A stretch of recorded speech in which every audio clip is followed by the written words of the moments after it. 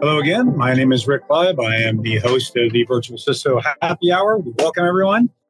My background, for those who are new, 55 years in the business, CISSP, all that good fun stuff. We have with us two distinguished guest panelists today. We have Jeff Hancock and Chris Hamblin. I'm going to go ahead and let Jeff go ahead and introduce himself first, and then we'll have Chris introduce himself. And we'll start talking about some cyber hygiene. Thanks, Rick. Appreciate it. Jeff Hancock, been in cyber for a long time. 5-time CISO, built and run a bunch of security operations centers, and have been a part of many breaches, both causing breaches in a previous life, but then also responding to breaches and dealing with the blowout from that. So it's going to focus a little bit more of the rationale on our topic today. So, yeah. Go ahead, Chris. Yeah, Chris Hamblin. I'm an IT director for a large international organization with a background in primarily ISO and DRC, governance, risk, compliance, that type of realm. So with a specialization in business continuity planning, BIAs and DRAs and so on and so forth. Awesome. So this will probably be one of our last generalizations. Our discussions will be real wide and not real deep. So for those of us, or those of you guys regularly watching, we're going to get a lot deeper starting next week on some of our topics. So anyhow, so for right now, this week in Cybersecurity Awareness Month, we've been trying to talk about a little bit of this, a little bit of that, a lot of one-on-one stuff, because after 35 years in this business and as a multi-time CISO myself, I can't tell you how many times as a consultant I've seen basics missed. They're busy.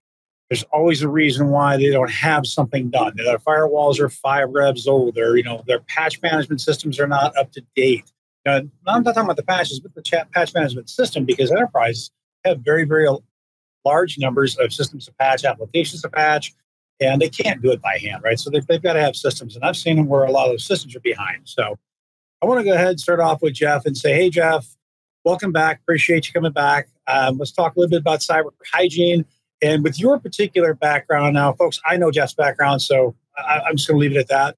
What have you seen, Jeff, or how have you utilized just basic cyber hygiene in an attack against organizations, or how have you kept them cleaned up from basic attacks, from these types of cyber hygiene attacks? Because people aren't doing it. Yep. So I think I think it's important to understand, basic cyber hygiene should not be anything new to anybody. It's just the cost of doing business. It's being responsible for your IT systems, with your people systems, with your security systems, right? It's very basic stuff, but it's missed. And when it's missed, as a bad guy, that's what I go for every single time.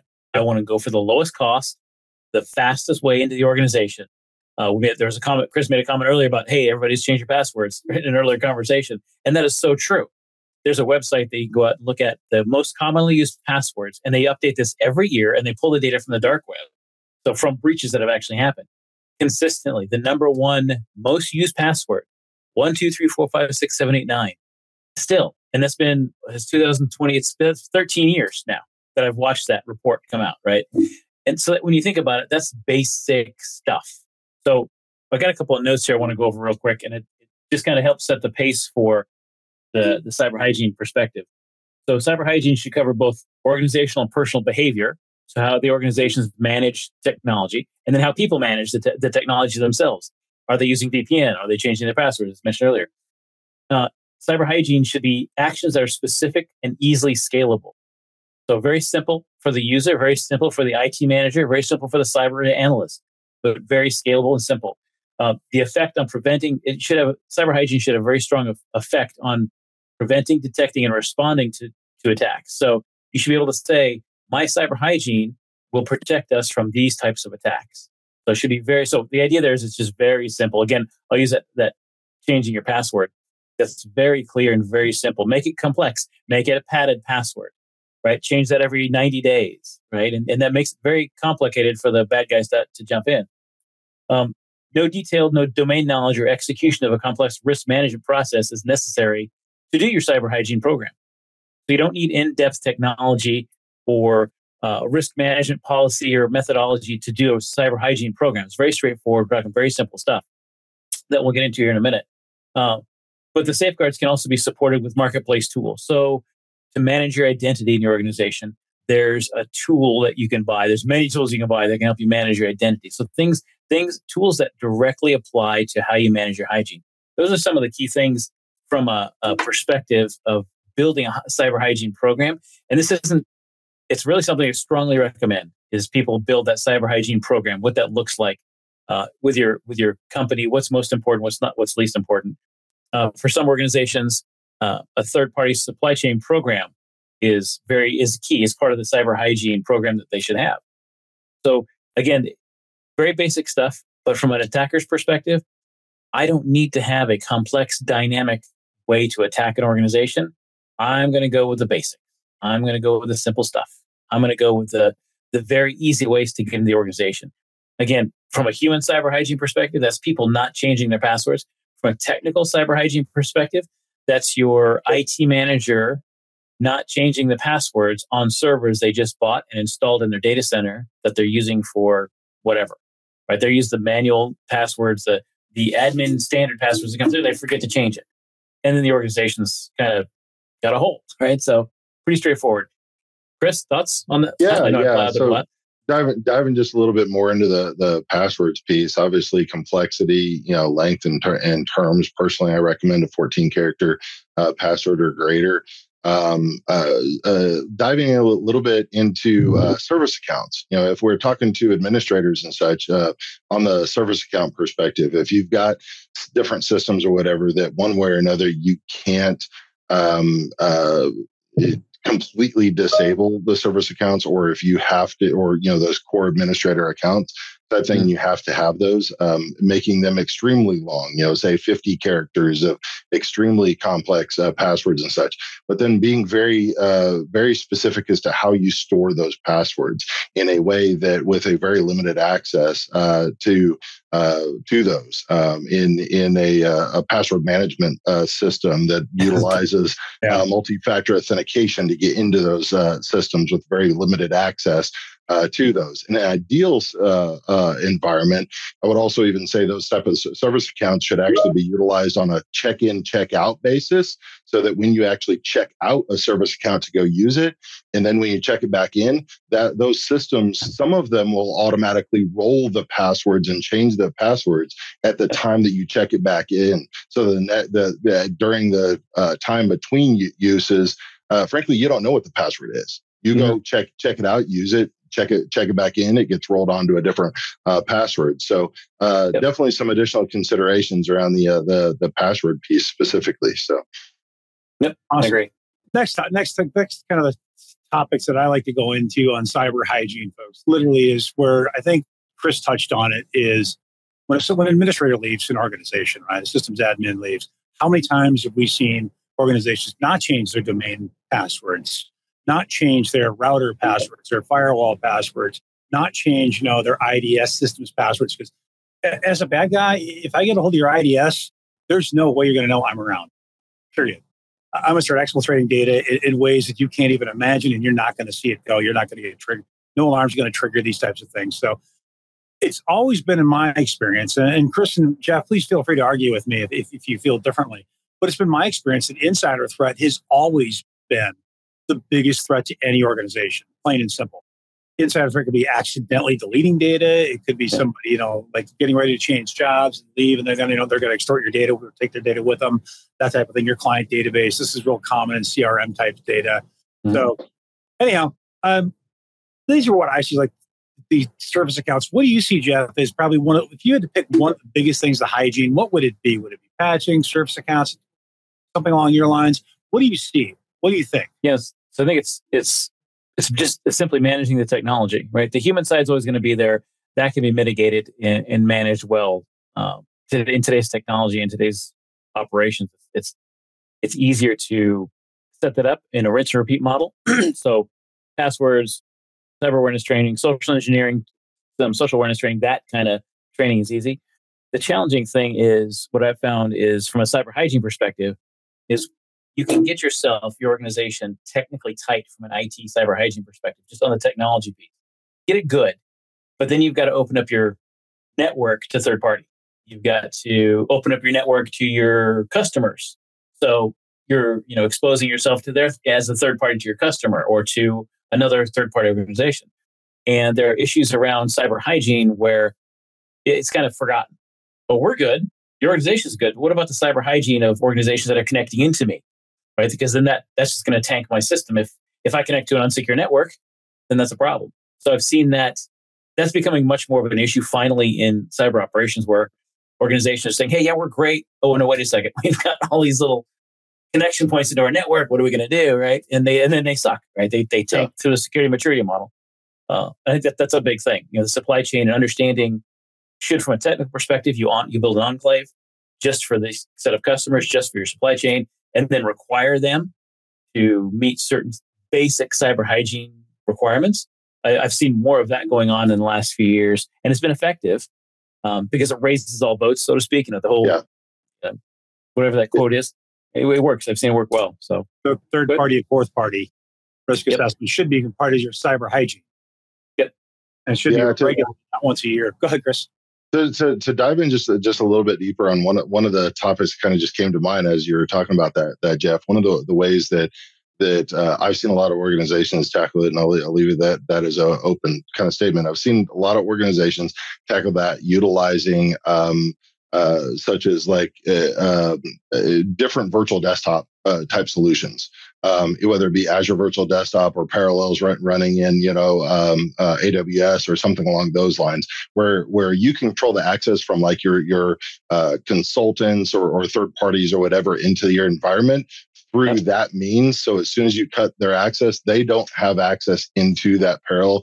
They are never getting a VPN client or anything like that, right? We're just completely killing that functionality. So the data never exists on them. And as well as a lot of those type of solutions, you can lock them down to help actually prevent a lot of data exfiltration. So you can't even copy and paste out of some of those solutions and those type of things as well. So, it's like you said, check in, check out.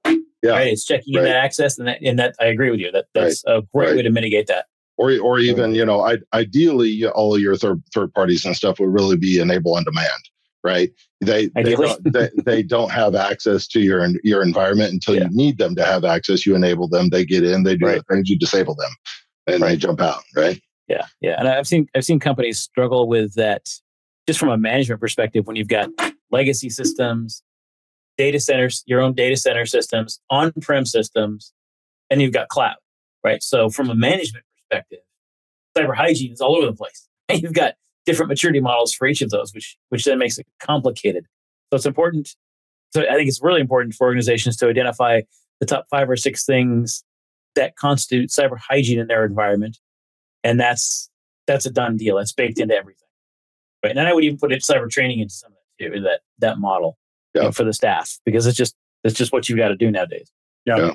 So. Without a shadow of a doubt, I would still say that the biggest concern or the entry point to the environment is the end users, whether it be social engineering, whether it be email phishing, and et cetera, et cetera. I mean, those are your worst or most likely hood of entry into the environment. Yep. You got to think about kill chain too, right? So, I mean, the kill chain model, it's all about the reconnaissance and then getting in the door, finding a way in. And once I get in, what I'm first thing I'm going to do is escalate privilege. So, I mean, it's if you can shut that off, you can reduce that surface area again through cyber hygiene. You're better off. Sure. At that point, I mean, really, we're talking about mostly patch management. At that point, you're talking about monitoring. Yeah. Oh, yeah. Absolutely. But I mean, you're talking about not only your primary systems, your Microsoft products and Windows and so on and so forth, but you're also talking about all your third party or ancillary products. Your different browsers, whether you're supporting Chrome or Firefox or anything like that. Your Adobe's. I mean, there are critical vulnerabilities in Adobe and other third party products that are being released day in and day out with 0 days. So you have to have solutions that are properly managing and patching those and able to address them on a 0 day functionality, whether your systems are on or off-prem to the environment as well. Yeah, I've seen a lot of them where some of the biggest breaches we've seen in the late last 10 years are coming in through IoT devices because they're not being, maintained. They're not being patched. Your HVAC system that's connected online, it goes off to a 14-man shop that's managing HVAC systems for, hundreds of millions of dollars of, companies. And they have a domain admin account. And that's how they're managing, their old 10-year-old, system, right? Least privilege, minimal access required to do the job. Yep. That the IoT functions are really critical to be part of your cyber hygiene. That was kind of where I was kind of going along with that to make sure your printers are up to date. All your oddball ends, the projectors and whatnot, the HVAC systems that are connected, the alarm systems that are connected to the internet. Mm-hmm. Those should be patched or at least added to a regular surveillance, if you will, or a regular cycle to at least check. Because some of these systems you can't change, right? I mean, it's common that a company will invest in an alarm system. Let's just pick on alarms for the moment. And 10 years later, nothing's gone wrong with that alarm system, but they're still using it and they haven't touched it in 9 out of the last 10 years. Yeah, and so even some OT, OT devices, right? Yeah, in that leaves a wide open water. door. Right? Yep. Like in the water or electric or dare I say nuclear field, monitoring systems that are old, but they work and nobody wants to touch them, right? Yep. But cyber hygiene, just the application of cyber hygiene in those environments will at least give you the visibility, right, of some of those things for sure. I worked with a team that we had drained. They were paid to get in and break into a large dam in the United States. And I used to work on the U.S. power grid, and they actually drained Lake Roosevelt 2 feet before anybody noticed. Now, for those who don't know where Lake Roosevelt is, that's right behind Grand Coulee Dam, largest dam in the world.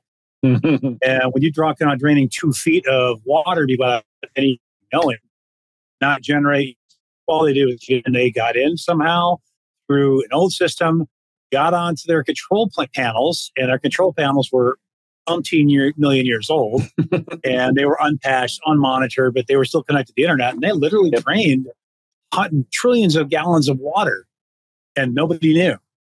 Until one day somebody walked down, one of the employees walked up and went, "That looks weird. Why is that brown line there? That shouldn't be there." And that's literally how they found it. That brown line on the cement. It was scary.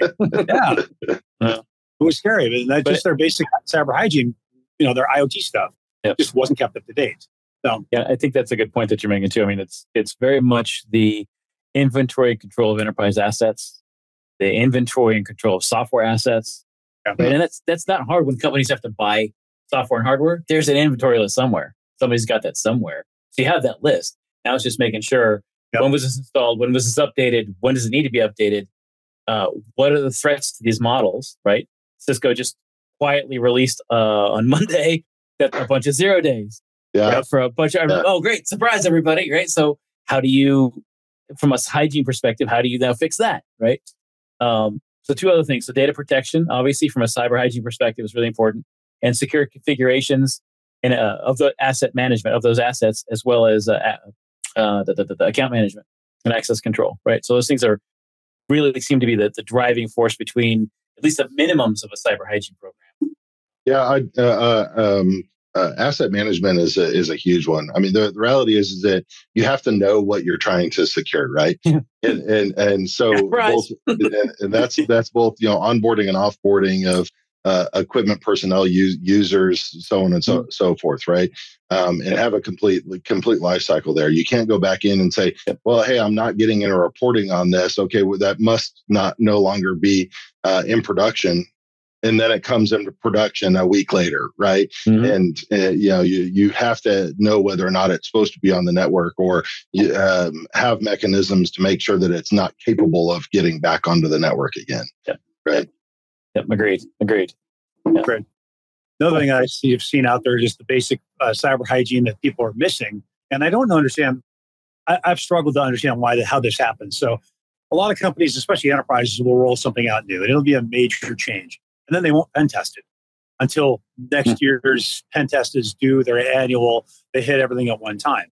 And if you deploy something with a massive hole in it 3 weeks after your pen test was done, that gives, somebody 47 weeks, 48 weeks to go have a good time. And so I see that as one of the issues. I mean, like any major new software deployment, if you're going to change the infrastructure your external facing infrastructure anywhere, shape, or form, that should go through at least minimum testing. Your website, it should all go through SAS or DAS testing. So your static, code testing, your dynamic code testing to make sure that there's no hole there. Go ahead, Chris. That includes, don't deploy anything with utilizing the default usernames and passwords with the intent as I'm done deploying it, then I'm going to go back and change it. Literally seeing clients that have actually been hacked at the time of deployment because admin was still enabled. Yep. On medical devices. I've seen that a lot in the medical world. Yeah. Even data centers, right? Yeah. Yeah, data centers. I live out near Data Center Alley out here, and there's so many facilities out here. It was thousands and thousands of servers, and they install and go, right? And the customer is responsible in some cases for managing the security of the device. They just plug it in and wipe their hands. So there's a responsibility there. And I think something that you said, Rick, that I want to key on too with the pen testing. Pen testing, some people treat it like audit. Happens once a year. Well, it's not. You can't do that. If I'm a CIO, my responsibility has been the last few years and will be the next few years. That great big phrase, digital transformation.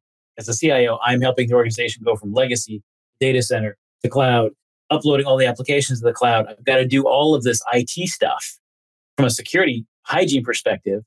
As a CISO, I've got to make sure I'm in lockstep with the CIO to make sure, is IT hygiene being managed from legacy to on-prem to data center to cloud?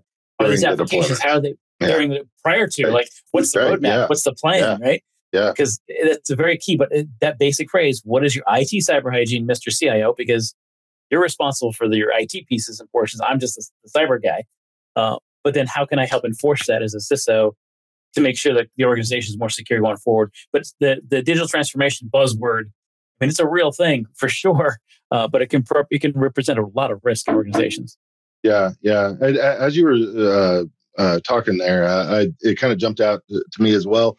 As we're talking about completely revamping, organizations and rewriting a lot of code and whatnot, making sure that you have as part of that code deployment, it running through additional security vulnerabilities and doing pen tests on codes prior to being deployed, looking for unknown potential vulnerabilities. Right.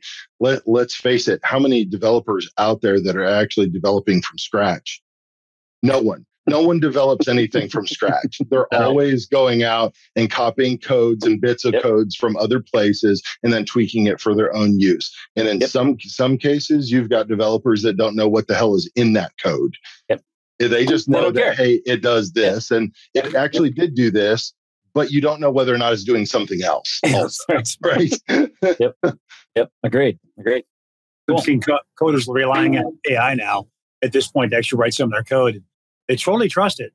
They'll have an AI, they'll tell them what they want to do, and the AI will come back with 500 lines of code. They'll just plop it on their production systems. You're like, are you kidding me? Yeah. What is all that doing? What is every line doing with code? And they don't document it. They don't understand it. Yeah. So it goes back to basic hygiene, where we go back to the dynamic testing and static testing of code. Okay. Awesome. So how do you guys feel about compliance audits? So for me, compliance audits are a great thing, but they're a snapshot in time, right? So like you were talking with Jeff, once a year you got your NYDFS, you got your HIPAA assessment. Every year you've got different things going on. But those are all kind of, they're just a slice in time. So for me, an audit is great, but it needs to be repetitive. And I don't mean annually. I mean every quarter or every month. Start looking at your systems. Do your user access reviews. Look at your intranet. Your vulnerabilities. Run your vulnerability scanner regularly, and get these vulnerabilities at least known, updated, patched. Or if some cases you can't patch them. Well, we know that. You've got to put a compensating control in place. And I see these happening 3 months before their annual audit on a semi-regular basis, right?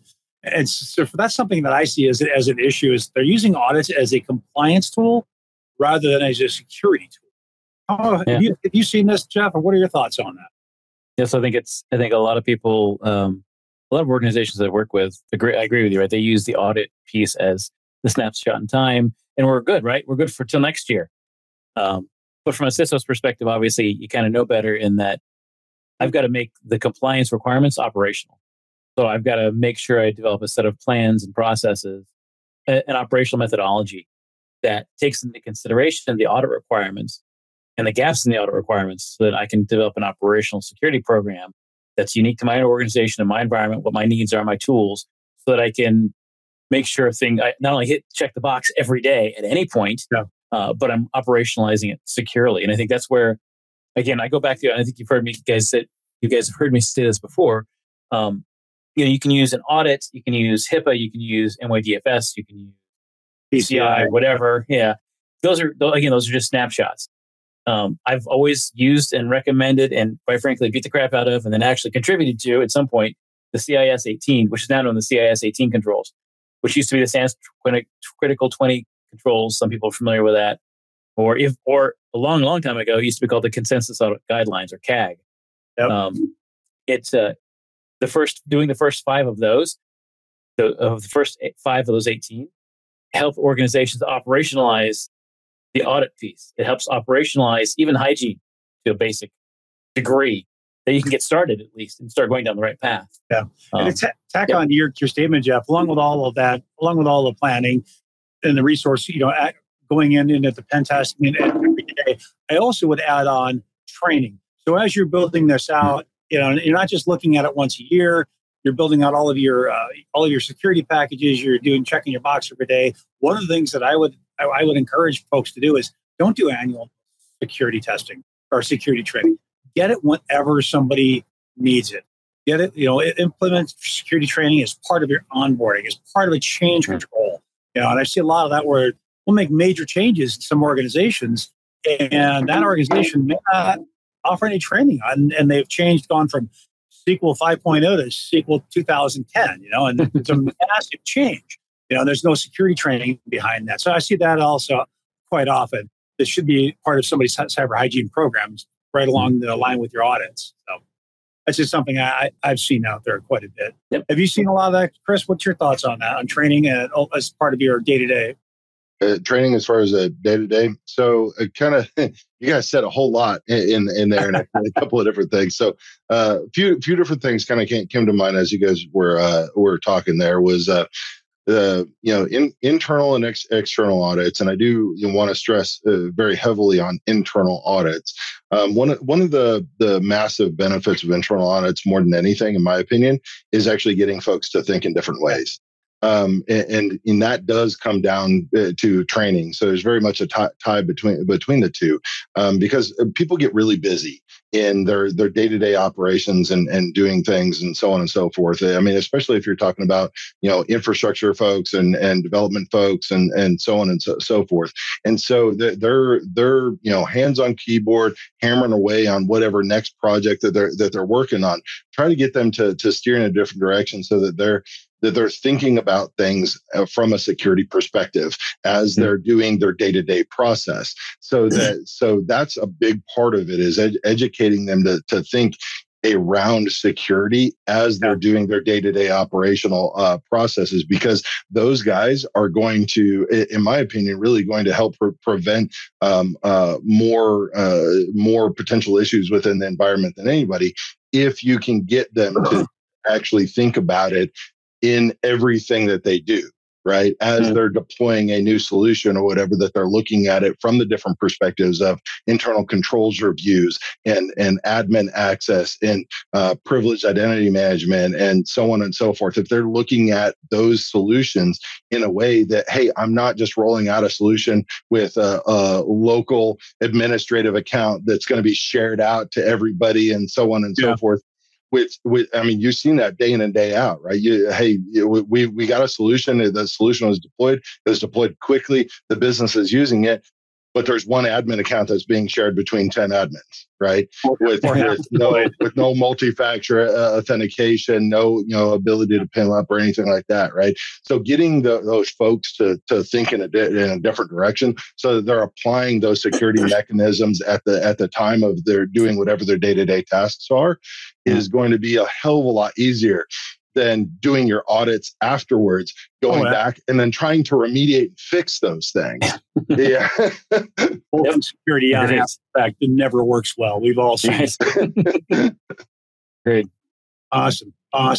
So Jeff, what are 3 or 4 things that you would like to see changed in security in the world of information security around cyber hygiene. If you had your top 3 or 4 things that you would change across the board, what would those be? It's probably really probably one thing in a couple of different parts that CIOs take on ownership of IT hygiene for their organization. So they have a set of controls to manage the technology, whether that's requiring VPNs for employees who work remote, whether that's encrypting machines, laptops, servers, etc., whether that's making sure when they're going between on-prem legacy systems that there's a process to make sure that it's auditable for security, that it's clear for security controls in place, that the basics are done just to manage the technology, right? Not admin passwords, right? Not admin, as Chris pointed out earlier. Yeah. Something a bit more, a bit stronger and unique. And then also from the board's perspective, that literally the CEO and the board have a bit of a role to play in the what are we doing on basic cyber hygiene as it relates to M&A? Because there is some issues there. Right? When I'm going to go buy another company, what am I going to do? As it relates to third-party supply chain, right? If I'm going to go onboard this new customer and I'm in a business role and I need to talk to IT because of technology, the IT person should say, okay, wait a second. What's this new vendor's cyber hygiene practice at a minimum? What are they compliant with? What are they just to get that moving? So it's prior kind of spreading the love. On paper. Prior Yes, to ink on paper. Agreed. Cannot stress that enough. Yep. Agreed. Good point. Yep. Agreed. And I think that's a really key point. So that's what I'd recommend. Okay. Applying it to everybody, really. Across the board. Yeah, absolutely. I'd like to see I personally like to see the board more responsible, more at least get their reports monthly rather than annually. Oh, yeah. Make them part of the solution, because anytime I've worked with the board of directors and we sit down and explain to them what their risks truly are, not what they think they are, but what they truly are, and you start seeing the eyes open up, and it's pretty obvious pretty quick. So for me, one of the things I like to see is more of the C-suite and the board involved in at least security reporting, right? What are your true risks? Why do we still have, especially in manufacturing, right? So there's a lot of manufacturing tools out there. There's brake presses. There are CNC machines still running on Windows 95, and they can't upgrade them short of throwing the whole machine out and starting over from scratch, right? And so that's a large investment, right? And that goes back to your basic security. You protect what you can. Right. You don't spend $1 million protecting a $10,000 item. You just accept the loss of the $10,000 item, right? But if we get the boards more involved in that, and they start understanding what that looks like, and understanding there could be some kind of compensating controls, and understanding what the reverberations are of a breach, right? And they all know what they see everybody else with a breach. A lot of boards haven't really experienced one themselves, and so they're just kind of like, that can't happen to us. All right. But when we actually take them reports and show them this is what's really happening in the organization, and we need X dollars to make this better for you and for us, everybody will make more money, their reputation will stay good. That's where I see one of the big things in cyber hygiene should be, is we should actually have a better place at the board of directors with a standard, with a recurring report instead of annually. Yep. Agreed. I guess it gets the buy-in from that end. Chris, what do you think? What are a couple things that you would like to see cyber hygiene? If you could do anything in the world, what would you do for cyber hygiene? Well, you've already looked in one direction. I'll look in the opposite direction. Better leverage of all of the personnel within the organization. Kind of talked about it a little bit, but the improvement around operations and the cybersecurity teams working with all of the IT staff on a regular, ongoing basis, so that they are potentially your biggest wrench turners, or capable of being your wrench turners. Most organizations have extremely small cybersecurity teams, right?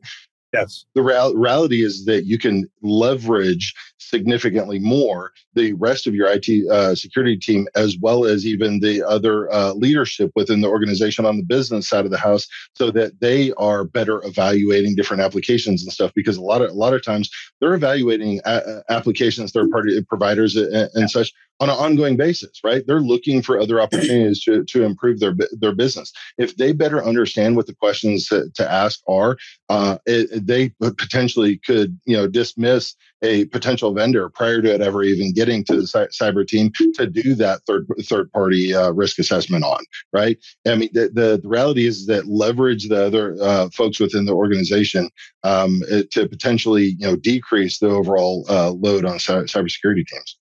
Yeah. Great. One other thing that we haven't talked a lot about that I'd kind of like to add on to this before we end this today is monitoring, right? So a big thing is you don't know if you don't know what you have, you don't know what you're protecting, correct? I mean, and then Jeff and Chris both did that earlier today. So asset management, yes, is critical, but actually monitoring those assets is equally as critical. So if you have something on your network, if you're not doing the basic hygiene, not changing the basic, user ID, user password, changing the IP address, all the basic stuff, right? Don't know what's going on. So with the monitoring is critical, especially like in the manufacturing environment where I've seen Windows 95 still in place. You can't change that, but you can put a compensating control in place or in front of it potentially to help protect your security, right? And your hygiene, because you can't change this, but we can put something in front of it to effectively make it look changed. So monitoring those assets, monitoring that traffic is critical to cyber hygiene, in my opinion. So just one more thing I wanted to make sure we threw in there today. Great. Absolutely. Awesome. Micro segmentation with application firewalls between each segment. Oh, now we're going to start talking deep. I can't wait for next week, Chris. We can get deep on this stuff. We'll talk about zero trust and what it really is versus what it really is. Quite a bit of difference. So, absolutely. I can talk to you about my dreams of zero trust. We'll see. Yeah. Awesome. Okay, guys, I appreciate your time. And I'm going to close this out real quick. We're going to ask Jeff for any closing thoughts and then move on to Chris for closing thoughts. Other than that, I think we're going to go ahead and end this thing. I think it's really, obviously, cyber hygiene is a basic first step. It's a minimum requirement just to run yourself on a laptop at home. Yes. So it definitely should be minimum every day, what you breathe in the office, but from three areas. Cybersecurity needs to have their cyber hygiene house in order. IT needs to have their IT hygiene house in order, which obviously blends into cyber, but then the human side of this too, right? So in your security awareness training, there is a basic human cyber hygiene piece of this. Again, changing passwords, all that kind of stuff that needs to be addressed. So I think it's a multifaceted thing. It's not complicated. It's not complex. You just got to look at it outside of just the security only realm and not just technology focused. So, yeah. Chris? I would say, the biggest thing is making sure that you're actually going through and looking at all the different aspects, right? Again, not hyper focusing on the task or the project or specific technology at hand, but looking at all aspects of your overall cyber hygiene on a regular and continual basis, at minimum once a quarter. No, I agree, at least once a quarter, and that was going to be my closing argument was, just make sure that you do this every quarter at a minimum, because annually is just not going to cut it. It just isn't. There's just too many breaches out there with basic 101. The organization changes so fast. Yes. I mean, really, right? I mean, how many new applications have we had over the past 3 months? Any organization, right? Organization. Yeah. That feeds right back into doing your audits, doing your training as part of that actual rollout. So, okay. Awesome, guys. Well, I want to thank you for your time again. I appreciate Jeff and Chris being guest participants here in our panelists. We really appreciate your input and your viewpoints. Thank you much, gentlemen. Thanks. Appreciate it. Thank you, guys. Thanks, guys. Have a good day.